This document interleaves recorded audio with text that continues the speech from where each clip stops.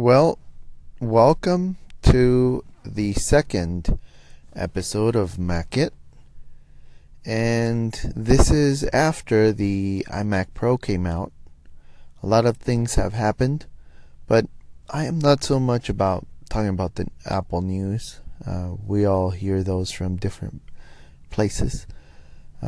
Just like the title of this podcast says, this Mac It means make something with a Mac. So Mac It.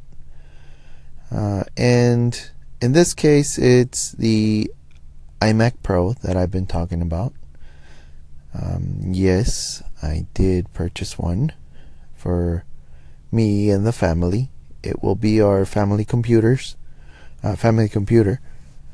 And the reason why I bought it mainly is because my mid 2011 iMac died. The graphics card stopped working, and it was around $650 to fix it at the Apple store. And it was quite a bit of money. The computer still worked great except for that problem. But it was a good excuse and a good time to upgrade. I could have gone with the other 5K iMacs instead of the iMac Pro. Sure, I could have.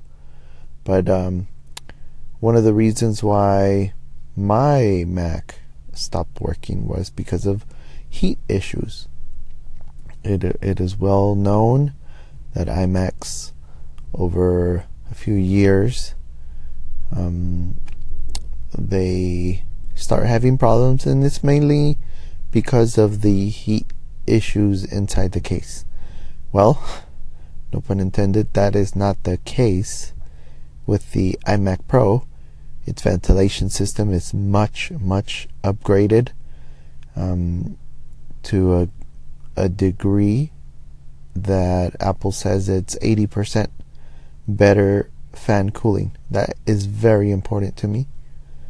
As you can see, I keep Macs for a while, so having an iMac that has a much upgraded ventilation system was even more important to me than some of the specs. But along with that, I want to say that it is a family computer. I will be doing video editing. I sometimes shoot weddings. It will help with that to make work a lot easier, a lot faster.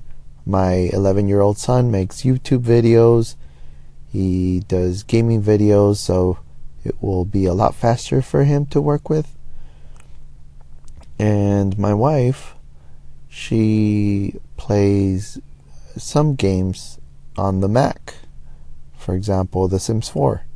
And incredibly, she can now play The Sims 4 in 5K.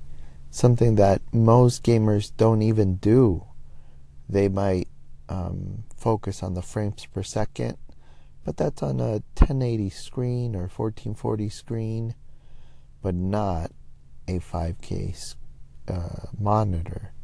But you can do that with this computer, and it looks awesome. And of course, my wife is not a total geek, so she's not checking or worrying about the frames per second. The Sims 4 is not a fast-moving game, but more of a static game.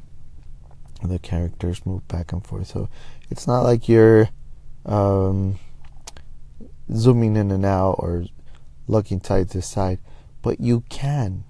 You still can do that, and there's no drop frames or tearing. It's awesome. It's almost, exactly what we wish was possible in an iMac. So all this put together justifies an iMac Pro for the family, and not necessarily a pro family, but a family that just enjoys something that just works. So, like I said, if you want the iMac Pro, just get it. No worries.